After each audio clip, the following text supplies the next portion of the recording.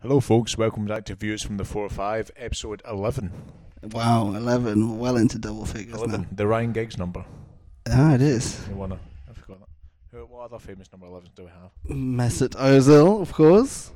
Obviously. The only number 11 you need to think about these days, as far as I'm concerned. Unless it's like another Tom Waits album or something like that. What's Tom Waits' number 11 album?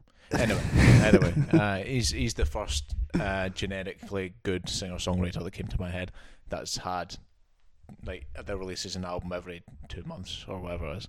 I don't think Tom Waits has had one for a while though, but he used to. No, he had it. Well, he had one in 2011. If we were to talk about that one, which was Dogs Come Find Me or something. No, Bad As Me, I That's think it was Bad called. As Me. I don't know why Dogs Come Find Me. That's like Dogs Come Find Me. That's a good Tom album Waits. name, though. It's like Dogs you Come can Find have that Me. one for free. Yeah, welcome back. We're very belatedly doing our April one. We've tried to organise this 3 or 4 times, but always random stuff's come up. The last one, because of the news about Frightened Rabbit Scott Hutchison, we didn't feel either of us could properly talk about Adam new music when that news broke. And moving on, I don't know don't want to say much else on that. Yeah, but we will talk about new music now. Yeah, we will. Which is always a great source of healing. It is, absolutely. And a source of healing and reconstruction, or sort of transhumanist reconstruction, comes from Janelle Monáe with her latest album, Dirty Computer. Wow, straight into it. You're such a pro these days. Not wasting a single second like I am now. I'm adding the ounces of fat. Radio 6. I am available if you need it. All right, Dirty Computer by Janelle Monáe, which is her third album proper, I think. Yeah. First in a long time since what was that last one called? The Electric Lady, which was 2000. Was it with ArchAndroid? The ArchAndroid was 2010, yeah. Which was her big breakthrough album for her first debut album proper. So anyway, this album, Dirty Computer, comes post Hollywood for Janelle Monáe because she was in 2 Oscar-nominated movies over the last couple of years, Hidden Figures and Moonlight. Have you seen both? Yeah, she's incredible in both of them. Yeah. But is it too easy to ascribe Dirty Computer's kind of lacklusterness in comparison to her previous albums to her being distracted by Hollywood? Is that lazy? I think a bit, yeah. I mean, I think there might be other mitigating factors, or it could just be, everyone has a slightly underwhelming album in them. The thing is that the ArchAndroid and even Electric Lady, they were built on these big concepts. They were sci-fi futuristic, and they felt very original, even though they fused a lot of old genres. They kind of held together in this way through her magnetic personality and these characters in this world she was creating. Whereas Dirty Computer still has a lot of creativity, but it still feels more like a generic kind of pop album. Lots of big choruses, but they're not kind of big dumb fun choruses, which is not what she would have done before. She did quite creative imagistic choruses with lots of characters. And this one, it's a very sexual album. It's her first since coming out as gay, which is interesting, and I think that has taken the shackles off her a bit to talk about sex a lot on this album, most notably with Pink, the Grimes song, which is all about pussies, and not all about that, but that's the central motif of it in a way. The song, she has a couple of other songs, Take a Bite, Screwed, the one with Zoe Kravitz. If you screwed it up somehow, we'll screw it all back down, or something like that, which is actually, it sounds dumb, but it's actually really fun and infectious. But that's exactly the kind of thing I'm talking about. That's not the kind of stupid, frivolous lyrics she would have had on her previous albums, but she's indulged in that here, which does work, and especially because it's coming out just in time for summer. I don't know. I think this probably will end up being her biggest album to date commercially because of the extra boost of the Hollywood recognition and stuff. And also getting guests like Brian Wilson and Pharrell Williams. Yeah, and it's just a natural trajectory for R&B pop artists that they will just keep ascending. Yeah, I do wish that the Grimes feature, Pink, which is a really good song. I wish it had been a bit more Grimesy though. Like, I wish she'd let Grimes have stamp a bit more of her character on the production or something. Yeah, but I am curious to see. But I think we'll wait and see what Grimes' new album sounds like. Because the description she had for it was incredibly eclectic, where she was describing a black metal with a versus love song versus like a weird. The video game Dark Souls inspired club banger and something. So, but I'm curious to see whether Pink is in any way indicative of what Grimes is shifting into, because like who God knows what direction she'll go. Yeah, but I hope it's more like what they did together on Grimes' last album. What's the album called? It's a Venus Fly, yeah, which is amazing. Just a godlike song. That's my second favourite on the album, I think. Yeah. Well, anyway, back to Janelle. Yeah. One thing that she does, she kind of has rapped a little bit before on her previous albums, but I think on this one she raps a little bit more like seriously, especially on Django Jane. And she has a good flow, and she has like a good kind of balance to the way she delivers her lines. I think she should rap more often. I think that could be a direction for her to go in on the next album a bit more. I don't know.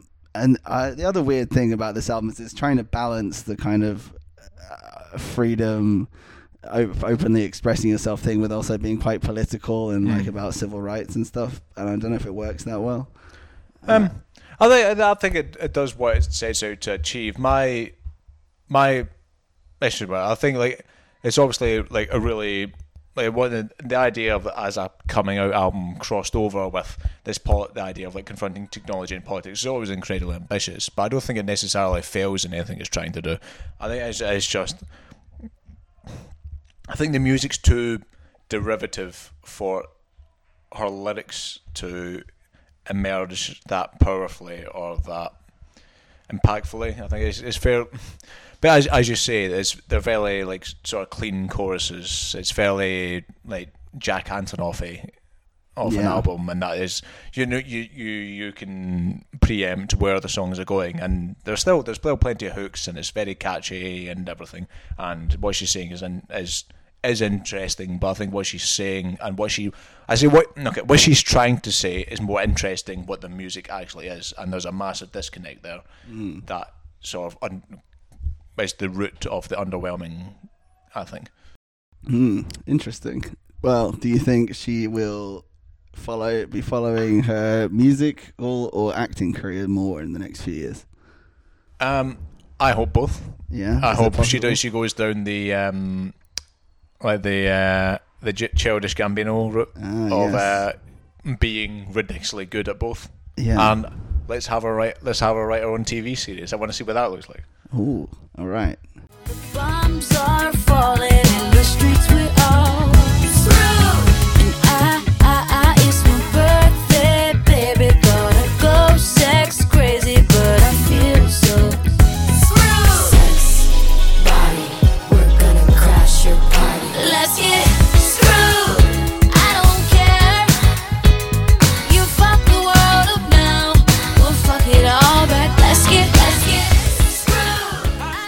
Next up, Hop along, bark your head off. Dog.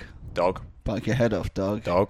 So this is an interesting one. Third album from the Philadelphia band who kind of got their start in the pop punk scene, or of that Philadelphia has a big scene of like scrappy indie rock kind of things which they came out of. But Bark Your Head Off, Dog sees them trying to depart from that a little bit with a lot of arrangements, violins, more folky kind of songs. Not so like there's no riffs on this album, which to me is kind of where it lacks, because I love like how when you consider Painted Shut from 2015 or 16, how soon with the Knock, the opening track, how soon they launch into a riff on that, and how much of a fire starter that is for the whole album that comes afterwards. Whereas this one, how simple is a great opening track, and it's one of the best songs they've ever done, but the fire never really takes hold on this album for me. There's a lot of lyrics, but I don't know, there's not a lot gripping me. How about you? No, yeah, I'm quite similar. That like the lyrically is really interesting, and she's got really interesting characters on there. I think each song is distinctive and that has their own qualities which are quite cool, which whether that is a individual lyric or a chord change or even a key change, because vocally she goes places that she didn't touch before, and my drinking game, my girlfriend, made the point that like her voice is technically improved. Whether that makes it as interesting or as powerful, I think it's up to the individual listener. But from like a technical standpoint, she's hitting notes she didn't hit before, and she's breathing less. And I think so technically it's cleaner, but I think that removes some of the charm of it, and that it's like, because like we are now in a saturation point with scrappy, earnest, really yearning indie rock, and Hop Along really personify that movement arguably better than anyone, and so much of that was due to her her out of breathness. Not a word, but Can be. And when singing, it was so invigorating and felt so like of the moment and instinctive that is what powered so much of it. And while like the sharpness of the chords and the riffs or everything are still there to an extent, and even though, as you said, they're maybe not as captivating, they're still there. They're still good and catchy, and like the lyrics are really interesting. But as you say, there's just something missing, and I do think a big part of that is the intuitive power of her vocals. I don't know what you think. Yeah, the rawness of it, the kind of innate kind of scrappiness. Yeah, because this is a very worthy album. If you sit down and you read the lyrics along with it, and you read the inspirations, because Frances Quinlan is, as with a lot of the female rock musicians, probably not just rock, female musicians, females in general in America at the moment are dissatisfied with what's going on in politics in general, and so the inspiration for Bark Your Head Off Dog is largely said to be about, you know, men in power and how they got that power and what we can do against that. But that's all kind of lost in the songs, which are very wordy but don't they kind of don't emphasize where the message is. There's no big choruses or hooks that will say, yes, this is what we're trying to say, fuck this such and such a person, or fuck yeah women, or whatever they're trying to say. It's kind of very knotty lyricism. If you sit down with the lyric sheet and listen along with it, I'm sure you'll get loads out of it. Yeah, but without that kind of punchiness, they've kind of gone softer while their message is trying to be harder, trying to be more on point, and I don't know if it quite works. But as I said, if you sit down and you listen to the lyrics as you're listening to the album, I think you'll get a lot more out of it. Yeah, I agree. Old man stumbled in, saying, of course I am for peace, of course I am for peace. One that suits me, one that suits me, one that suits me, one that does. All right. Another band that has a lead singer that's female and politically active is Speedy Ortiz, who have a new album called Twerpverse. I got to speak to their singer Sadie Dupuis all about it, which was fun because her lyrics are also quite knotty. But I think that whereas the Hop Along album didn't have like the big riffs and stuff to kind of hammer home the points, Speedy Ortiz do on Twerpverse, as they have had on their previous two albums. But the songs do need a bit of decoding. Before I interviewed Sadie, I asked for the lyric sheet from her PR, and it's the first lyric sheet I've seen. Actually, the second one I've seen is now Arctic Monkeys' new one. Have done the same, but I saw Sadie's one first, where the lyrics aren't written in like verses; they're much written out like prose. They look like short stories. And when I spoke to her, I mentioned that to her, and she actually said she was really glad that I'd got them in that form because that's how she wanted them to be seen. And she knows that some people kind of break them into verses before they send them to writers. So that was interesting, and I think that says a lot about their kind of sound and how intensely full of ideas and messages their songs are. And This is another one that you really do kind of have to sit down with the lyric sheet to get a lot out of. Whereas on their early albums, on Major Arcana, they kind of wrote a lot of big, chorusy, riffy albums. When I spoke to Sadie, she said, yeah, we didn't really write riff rock on this album, which was interesting. And there's definitely a lot more nods to her like Cynthia poppier side as Sad 13. This is another artist who said that they had to scrap their album after the Trump election because they wanted to send a message.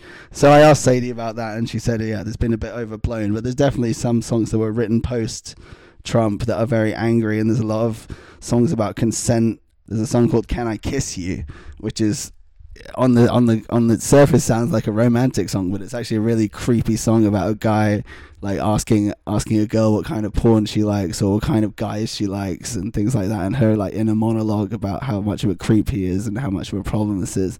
And there's another song called Villain, which kind of we spoke about, and how it's kind of a survivor's account of abuse that she didn't know was abuse at the time. And then there's a lot of like powerful feminist kind of songs like Alone with the Girls and Moving In and You Hate the Title as well. Have you listened to this album much? I've listened to it twice. I do. I really, as with always with Dubois, like her lyrics are.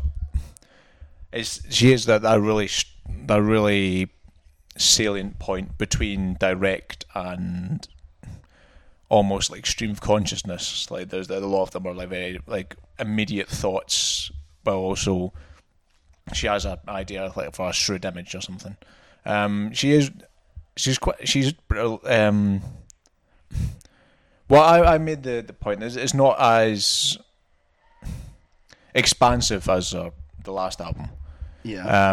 As that where that one had a lot of like synthesizers and everything. It was almost like pseudo electronic. Whereas this You're one, not thinking of her solo album. No. The last Really? one. I might be. Deer was pretty much rock. I might be thinking of her solo album actually. But I think but I know it's like a fairly anodyne comparison with Waxahachie, who again we're talking about the scrap era indie rock scene. Her and Waxahachie, Katie Crutchfield, they've like almost been a mini sort of pioneers for what we have now. But Waxahachie's album last year, it didn't like change the game much, but it was a consolidation of what she did really well. Yeah. And I feel this is a very similar thing, but this is not just instrumentally, where there's a lot of like quite banging riffs and quite really good drumming. I like the drumming in it as well. But I think that as her themes as well, like she's one of the most consistently interesting and quite moving lyricists indie rock has. And I think this is definitely like a consolidation album as well. It's one of those that's very solid and consistent, and obviously that's in music journalism that's now become like almost like what's the word, like a backhanded compliment where you describe a band as consistent. But yeah, it's a really solid album. Yeah, I would just say that they spent 3 weeks with Mike Mogis of Bright Eyes mixing this album. And I said to her, I didn't know mixing could take 3 weeks, but she was like, neither did I, but that's how thorough Mogis is. So this is another one, not just for the lyrics, but for the actual sonics and the amount of layers of sound they have in there is worth sitting down and investing yourself in if you are so inclined. Nice one. He looks past my answer, did he earn the right? No way. No way.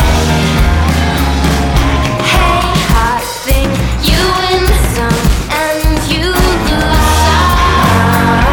I'm calling security. Hey, hot thing, you blame some and you shame some. I'm hailing it in. So next we have Daniel Avery with Songs for Alpha. Yeah, this is another one we did our classic double team on, where I spoke to him and you did the review. So why don't you tell us about what you thought of it first? Oh, yeah. Okay. So when I first heard it, I was pretty indifferent. In all honesty, we should explain. Daniel Avery is like a techno. Yeah, he's like a techno auteur is the word getting used by him. He's a very quite shy guy, but his last album 2013's Drone Logic. Drone Logic, yeah, is very much like the quintessential techno album, at least like modular techno album. It's fairly like front to end dance floor filler hits with acidic synths and massive drops and really interesting like tech house navigations. Whereas this one's a departure. There are two or three maybe that you can imagine being on the dance floor. There's a lot of like really restrained tech house and even more very brooding gothic ambient. And I once you get over the sort of like the initial disappointment that it isn't just a consolidation of his banging techno, you really begin to appreciate that there's a lot of texture here. There's a lot to enjoy and appreciate. For what it is, it's very interesting. It's like pseudo William Basinski, pseudo Brian Eno. When it does go very dark, like in Diminuendo, like in Sensation, it does it very well. But I think there's as with a lot of dance albums, it's quite bloated. Some tracks definitely just fall flat from completely, and it just sounds like self-indulgent ambient. But when there's like a good run of 4 or 5 tracks, like I'd say from Citizen Nowhere to Slow Fade, is just like a really solid run of tracks, then you're talking about a very good album there. And I think if you just removed, especially the last few songs, and then you moved a few other in there, if it was like a 10-track album, it would be brilliant. Yeah, I feel like we say this a lot about dance albums, or we will be in next month's. Yeah. But yeah, and speaking to Daniel, it seems clear to me that the thing that he most wanted to get out with this album is the fact that techno is not all that he can do. He can do many different modes of electronic music making, and on the one hand, while that has proven to be true, it might have also brought the album down a little bit because of its lack of cohesion and its bloatedness and his unwillingness to kill his darlings in the case of some of them, I feel like, which could have been cut. But yeah, as you say, when it does hit that top gear, Diminuendo being the perfect example of that, it is absolutely massive. And Diminuendo is cool because there's this bit in the middle where it kind of goes into a My Bloody Valentine-esque feedback section. And when I asked him about that, he said he wanted to make a techno song that sounded like it was going down a black hole, which is cool, and I think he succeeded on that. And then when the drop comes back in after that bit, it's the sonic contrast in that was spectacular, because it almost feels like the song's fading out, and it's like Avery's registering that your mind's leaving, you're like losing interest as it's fading out, and then it just like snaps. And the drop, it's not a bass drop, it's like claps, it's like human claps, and it works incredibly well. It's one of my favourite moments of music this year, I think.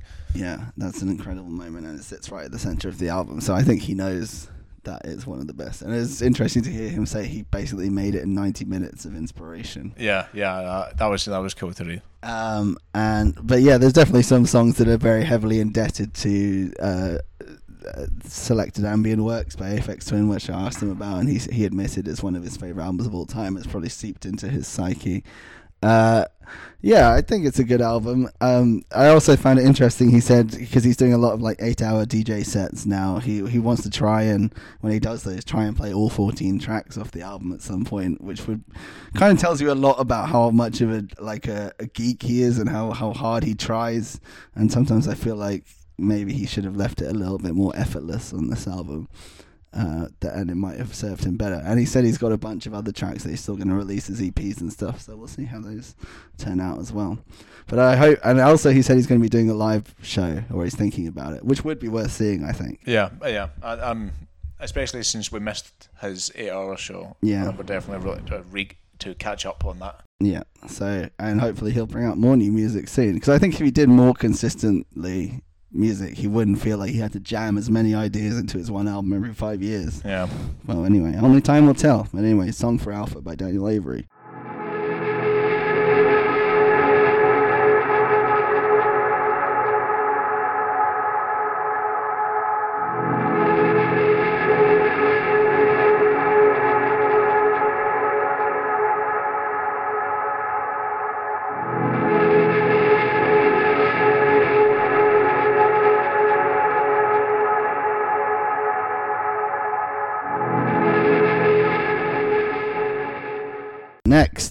Grade of Points by Grouper, Liz Harris.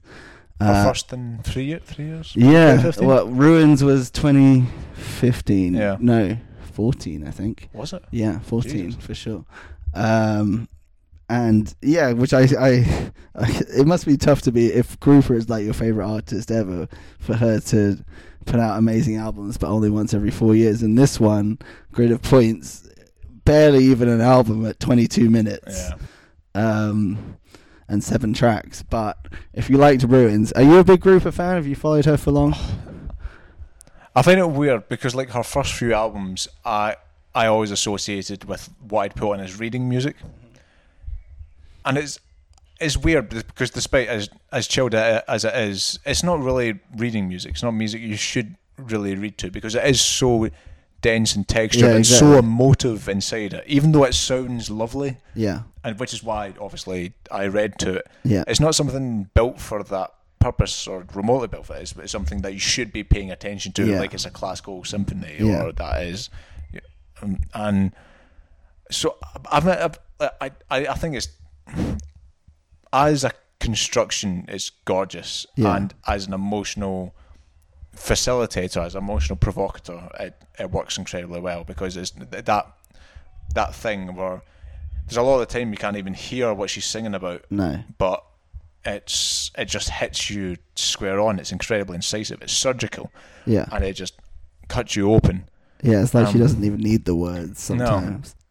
It's almost just like the abstraction in her vocals is what does the trick, along with the really condensed guitar playing, as if it's like it's being played through a funnel Yeah. or something, and it just works really well. Yeah. This one I think I'm not as big on as the one from 2014. Yeah, Like, I don't Ruins. think it's that. There were moments on that where it really like you just I'd be like cleaning my room or cooking or something, and I'd just like stop and like stare at the cupboard or something Yeah. where it was playing, and Ruins definitely had that kind of power. Yeah, I have a strange history with Grouper, probably similar with you, because all her early albums are very drony guitar music, and as you said, it's like easy to just zone out and do something else to it. So that it never captured me. I never really focused on it. But then once you do focus on it, as you said, and like notice all these layers and the depth of it and the emotion at the core of it, then it is really engulfing. But just as I finally got into Grouper's old sound, she brought out Ruins in 2014, which just transposed her sound to a like piano. So it's basically just her on piano playing these very tender, delicate ballads. Sometimes with singing, sometimes without. On Ruins, there was even like the sound of the rain hitting the roof in the background and stuff, which just made it so deep and textural. Grid of Points basically follows the same kind of outline as Ruins, where it's just her and a piano in a secluded space. The fact that it's only 22 minutes, she said, is because she got seriously ill while she was in the middle of recording it, and then when she got well again, she just decided that what she had was perfect. Fair. So and yeah, it's spellbinding. You just wish that it was longer. Songs like Parking Lot, which was the lead single, I don't think a song about a car park there's never been a more beautiful or compelling song about a car park of all time. Birthday Song is another beauty. She did print the lyrics for that one in particular on the inside of the CD. I got sent the CD, and I don't know why she chose that one, but it's interesting to actually read her lyrics when you can, because they are just as poetic and ungraspable as you expect. So I don't know what it is about her, how she manages with her voice and her particular choice of keys to convey this deep set emotion that she has within her, but there's something about Grouper that is really so magnetic and spellbinding, and even on a short release like Grid of Points, it's worth investing your time. Just listen to it twice in a row and then you get the length of a normal album, and you, because of its kind of shapelessness and the lack of any like mooring points in terms of words, it would just feel like a one single album, even though you're listening to the same thing twice. I don't know if that would work, but I think that would work. So yeah, Grid of Points. Anything else to say? Not really. I think it's definitely worth listening to. Yeah, I hope she brings out something else soon, though. Yeah. Please, Liz, we love you. Thank you.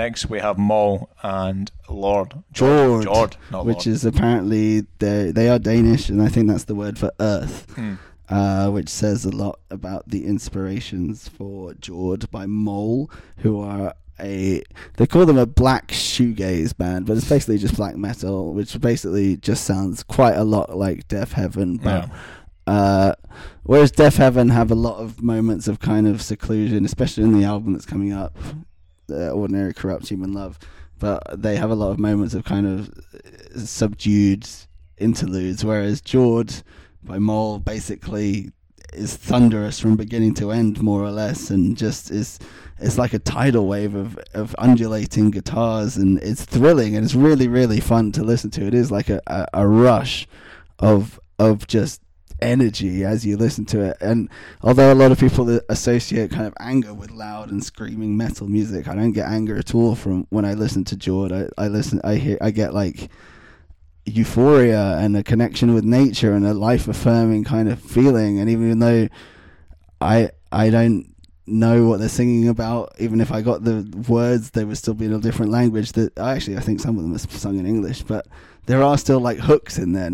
Like even Deaf Heaven, their kind of hooks are more with the guitar, whereas with Jord, like there's actual vocal hooks that are in there. They are kind of, if they could be like a pop song hidden within, wrapped in a black metal song, they've probably created it with some of the songs they have on here. Have you listened to it much? I've listened to it once. I got to listen to it last week. Yeah. I think the Deaf Heaven comparison definitely stirs up. But I guess like with the thing with shoegaze, obviously they're black metal, but I guess with these sorts of acts, they do, because they do go for that real like feedback distortion sound to complement the riffs and the screaming, and it's there's that implement coming in, and I think it's really, really quite pretty, the melody and everything involved. It's obviously the whole it's so, the dissonance that it's so beautiful and so heavy at the same time is something that Deaf Heaven have been perfecting for years now, and it's something that there's quite a few images like Ghostbath and artists like that, and it's excellent. Yeah, I'm quite dense about metal, so I'm not going to try and feign expertise, and I appreciate for what it is, and I do actively enjoy it, but it's not something I'll return to recurrently. That's just my facet of taste. But for what it does, in both in concept and in execution, it does remarkably well. It is an incredibly accomplished album in that regard. Yes, awesome. I am similarly kind of not as well read or as well listened in metal as I should be if I'm going to be talking about it on a podcast, but I will defer to Andy Johnston, who is our kind of metal guide on the 405, and he reviewed this album. He brought it to my attention in the first place, and he's our everything guy in the 405, really, isn't he? Yeah. He has his fingers in many pies somehow. Omnivorous, is that? Yes, though he doesn't like Cardi B or Kali Uchis. Well, I take back all positive things I've said about him. But anyway, read his review on the 405, because he kind of, just reading it gives you a sense of the excitement and the rush you get from listening to it as well. So you can tell that, something really fun has inspired what he's written in his review. So I think you get a real sense of, even if metal doesn't sound like that much of a fun to you, why you should give it a try. Check out Andy's review. And if you want to just search for Moll, it's M-O with a slash through it. Is there a word for that? Danish. I don't know. M Danish O and L, and the album is Jord, Jord. But it's actually really hard to find on Spotify. It is there though, so keep scrolling through all the different artists named MOL and you will find the right one.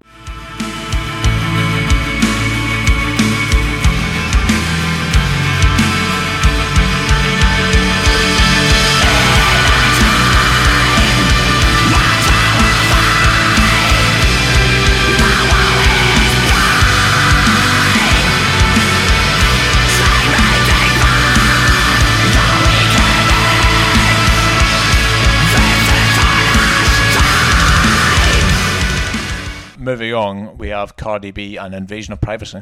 Yeah, a much hyped debut album from Cardi B, who's one of the breakout successes of last year. Yeah, thanks to Bodak Yellow. Yeah, Bodak Yellow being voted Song of the Year in many different places. How did you feel about Bodak Yellow last year? It's something that, it came out basically the week I was banned from listening to music in my day job. Oh no!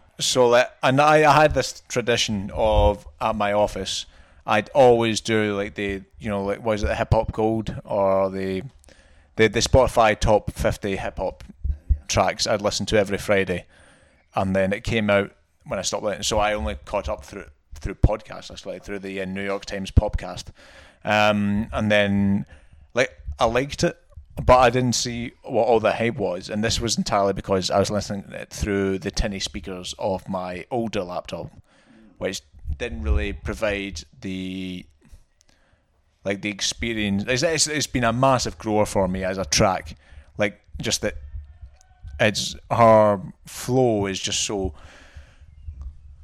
bombastic, but never misses a beat. It's just incredible, how much gravitas it holds, but is also incredibly elegant and graceful.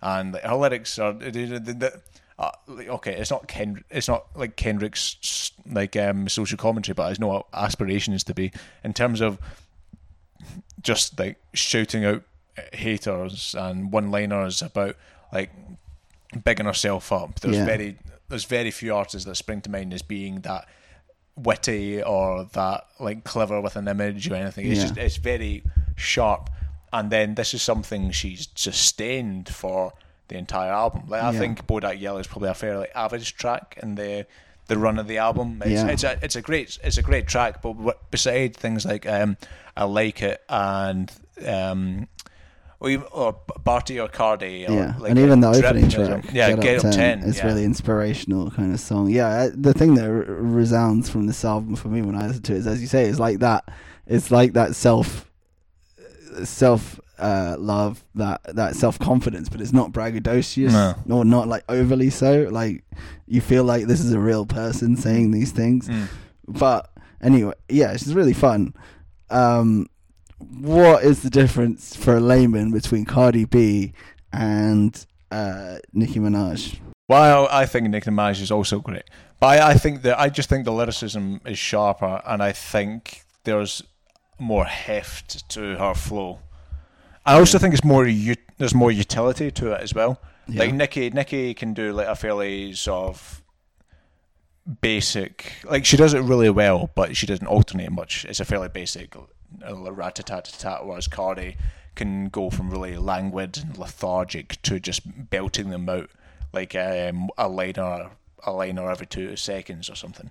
And I don't think we should necessarily divide them up as the 2 biggest female rappers in the world at the moment. No, I didn't think about it that way. It's just because they're both very strong women who have a persona, and in their music they kind of take on another persona, different personas. And I guess they are the 2 biggest female rappers in the world as well. But that's, I don't know. I'm a white guy who doesn't listen to that much hip hop, so I needed it explaining to me.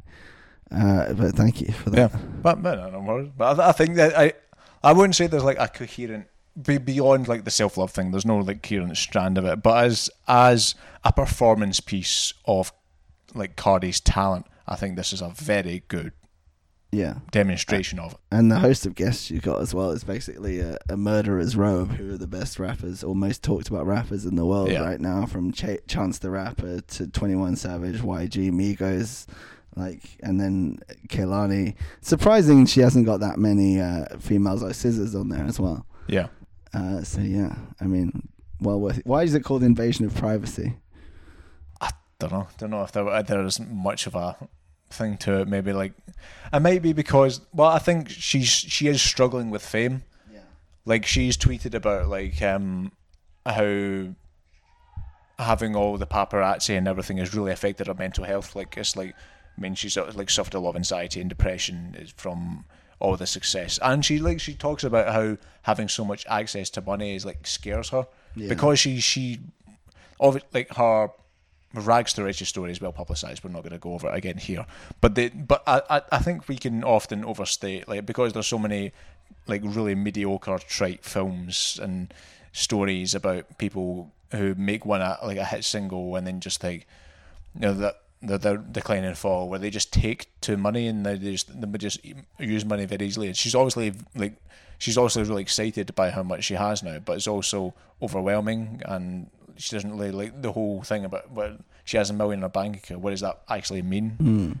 Like it's because obviously it's fiat money. It doesn't. It's not something she has in her hand. It's something that's just been transferred. It must be like a very, obviously, you know, like you could say world's smallest violin, but it does have an impact in terms of how you think about things, I guess.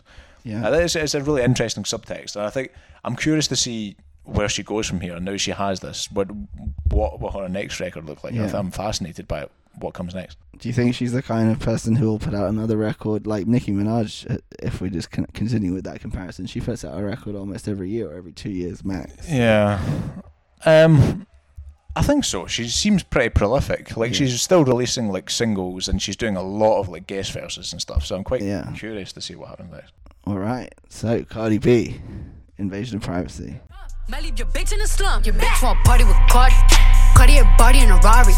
Diamonds all over my body, shining all over my body. Cardi got your bitch on Molly. Bitch, you ain't gang, you lame. Billy truck laying the lane, blow up the brain. I go insane. I drop a check on the chain, fuck up a check in the flame. Cardi took your man, you upset. Cardi got rich, they upset. Yeah, Cardi put the pussy on Offset. Cardi be brain on Offset. Cardi took your man, you upset. Cardi got rich, they upset. Yeah, Cardi put the pussy on Offset. Cardi be brain on Offset. And now we get to our top three. So number 3, we have Rival Consoles with Persona. Yeah, which is I think Rival Consoles, I can't remember the guy's name. He's a producer from South London.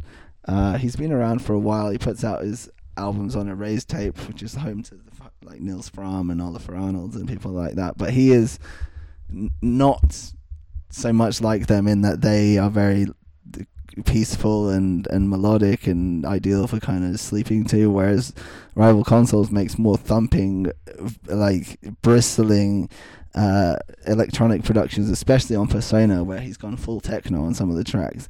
And this is actually kind of a concept album from him. He wanted it, even though there's no lyrics on it, he wanted it to kind of just go into the idea of a persona and kind of explore that idea through techno. I don't know if he's that successful in that, but he's very successful in making a really great and engrossing electronic thumping techno album, wouldn't you say? Yeah, definitely. Like I being truthful, I hadn't heard of him until you recommended it. I listened to it, and then I listened to it when I came back from work about a week and a half ago, and it just blew me away. That I like stuck it on repeat for about 3 times. I think you're right. It might not be entirely successful in that ridiculously ambitious concept. Yeah. But having said that, whenever you put out a techno album and you want people to take it seriously as an album rather than a collection of songs, you might want to just make up kind of a through line to it, so people do kind of see it as that way. And I will say, I think we were saying that like it's almost a more successful version of the Daniel Avery one, and that there is definitely a coherent through line.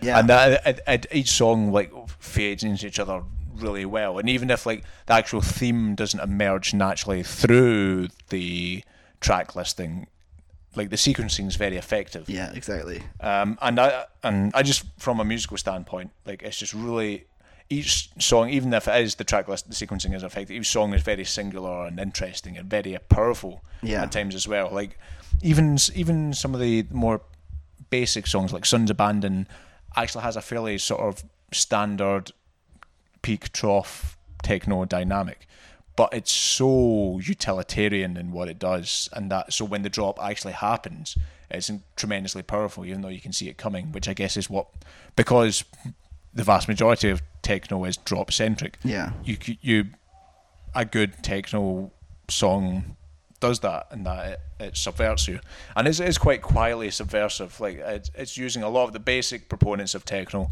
but it's doing it in a very interesting and dynamic way, I guess. Yeah, it feels like a much more alive and tactile kind of album than a lot of techno albums, especially comparing it to Daniel Avery. Like this feels like one long piece that's been chopped up into 12 parts. Like every song sounds like it's come from the same producer, the same kind of session, whereas the Daniel Avery album sounds like it was kind of pieced together over 5 years from lots of different parts. And Persona Rival Consoles has created this, obviously with the idea of making an album in mind, and the experience for the listener being, you know, from track 1 unfolding to track 12 fragment, to go through a kind of album.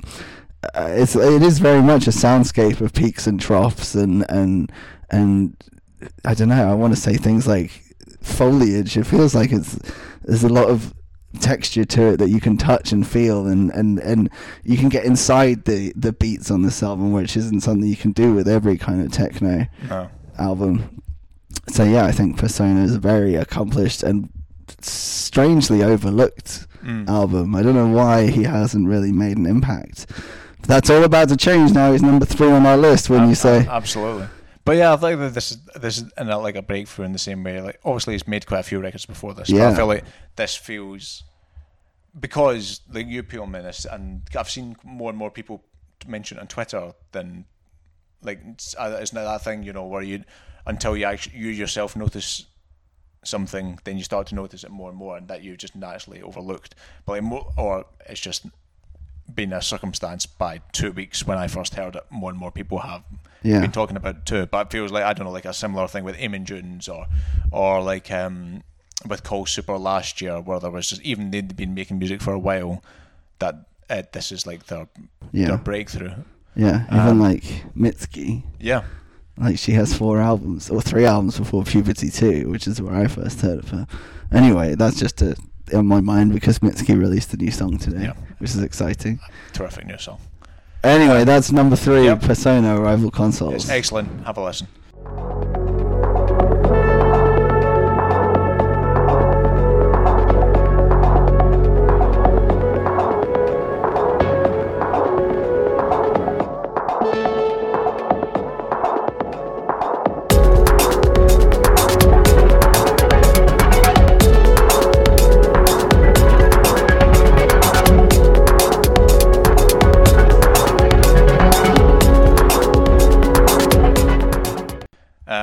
Number 2, we have Halfway with Lavender.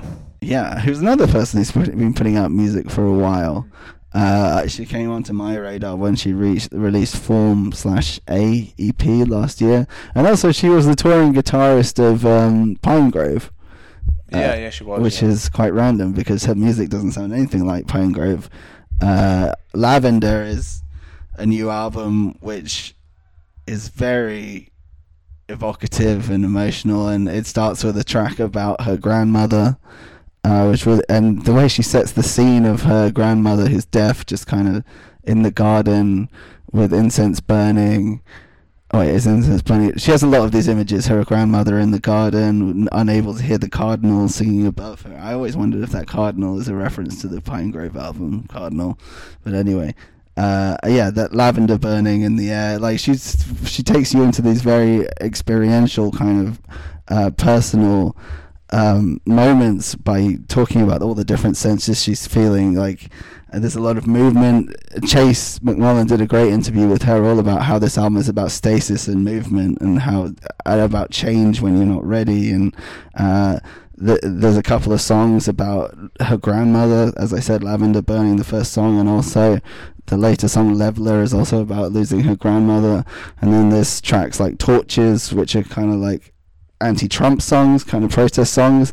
A lot of it's centered around piano, sounds quite Tori Amos-y, but then other songs like Keep It Out, which is one of my favorite songs of the year, is this big, like, grandiose synth song with one of the most daring and kind of bold, strengthening choruses of the year. And I love that Lavender has these kind of two halves, the harder kind of bolder side, and the more, it's kind of like a dime bar. Wait, Armadillo, do you remember those? Smooth on the outside, crunchy on the inside. They're dimes now, but yeah, like it seems smooth on the outside. It's called Lavender. It has a very soft cover, has lots of piano songs, but then there are these gritty moments like Keep It Out and Solid to Void that kind of just show that Nandi Plunkett, which is her real name, is kind of growing and taking control of her own life now. She's not a touring member of Pine Grove. She's halfwave. She's her own artist. She's like, I feel like this is her coming out kind of in a way. What do you think? Yeah, definitely. I think there was that album in 2016 she had, which was good. Like it was in a way it was fairly like run of the mill folk, synth folk styles. I hadn't heard that. But this is a lot more. It is a big step up in terms of the quality of the songwriting and in the ambition of the concept. And I guess like a way that I was just thinking of there is that it reminds me a bit of like it's like a pop grouper. Yeah, I can definitely hear that because there's so much layering there.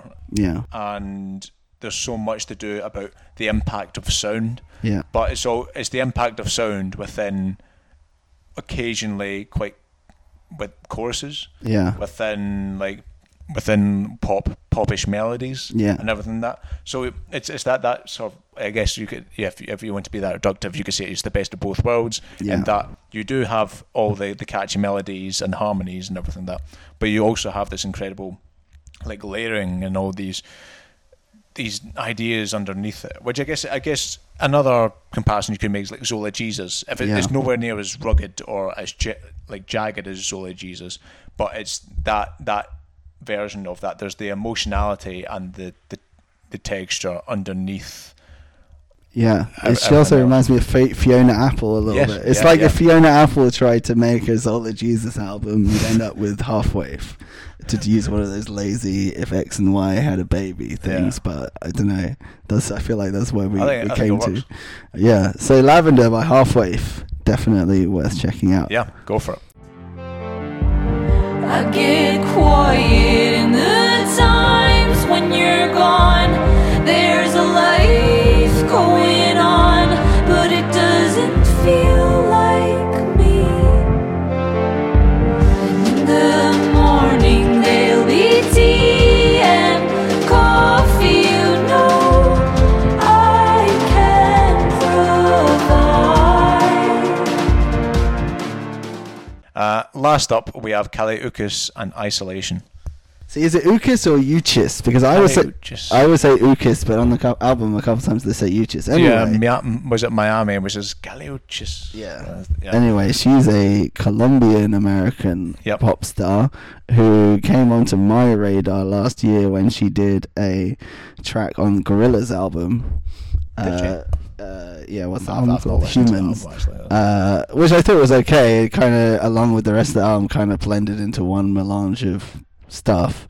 But when I saw Gorillaz at Dreamland last year, they brought her out and she stole the show. She was amazing. I was like, well, we've got to keep an eye out for her. So when she announced her album, and just looking at the track list and seeing features as diverse as Steve Lacy, who's like a kind of lo-fi indie guy, to Georgia Smith, who's one of the up-and-coming British singers, to Tyler the Creator, who's obviously a well-established hip-hop superstar, you got the feeling that this was going to be a pretty special album, not just your run-of-the-mill pop album. And I think that's what she's delivered with Isolation. You fell in love with it pretty quickly, didn't you?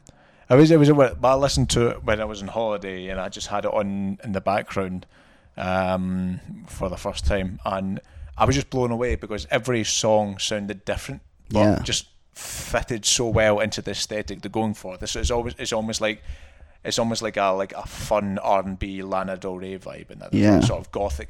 It's almost like obviously the song of Miami, but you get the impression it's like a Latin R&B version of Americana, and that it's not as like faux middle class as Lana Del Rey. It's more that you can say it's like this the properly blue collar verve and vivacity to it, but it is an all American album with all the different cultures and the pan continental stuff filtering in.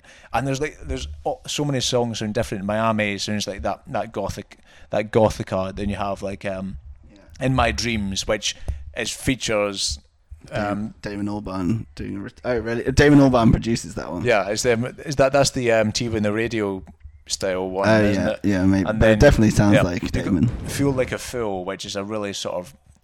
It's almost like a jazz crooner style song, and then you've got some where she just straight up raps like Dead to Me.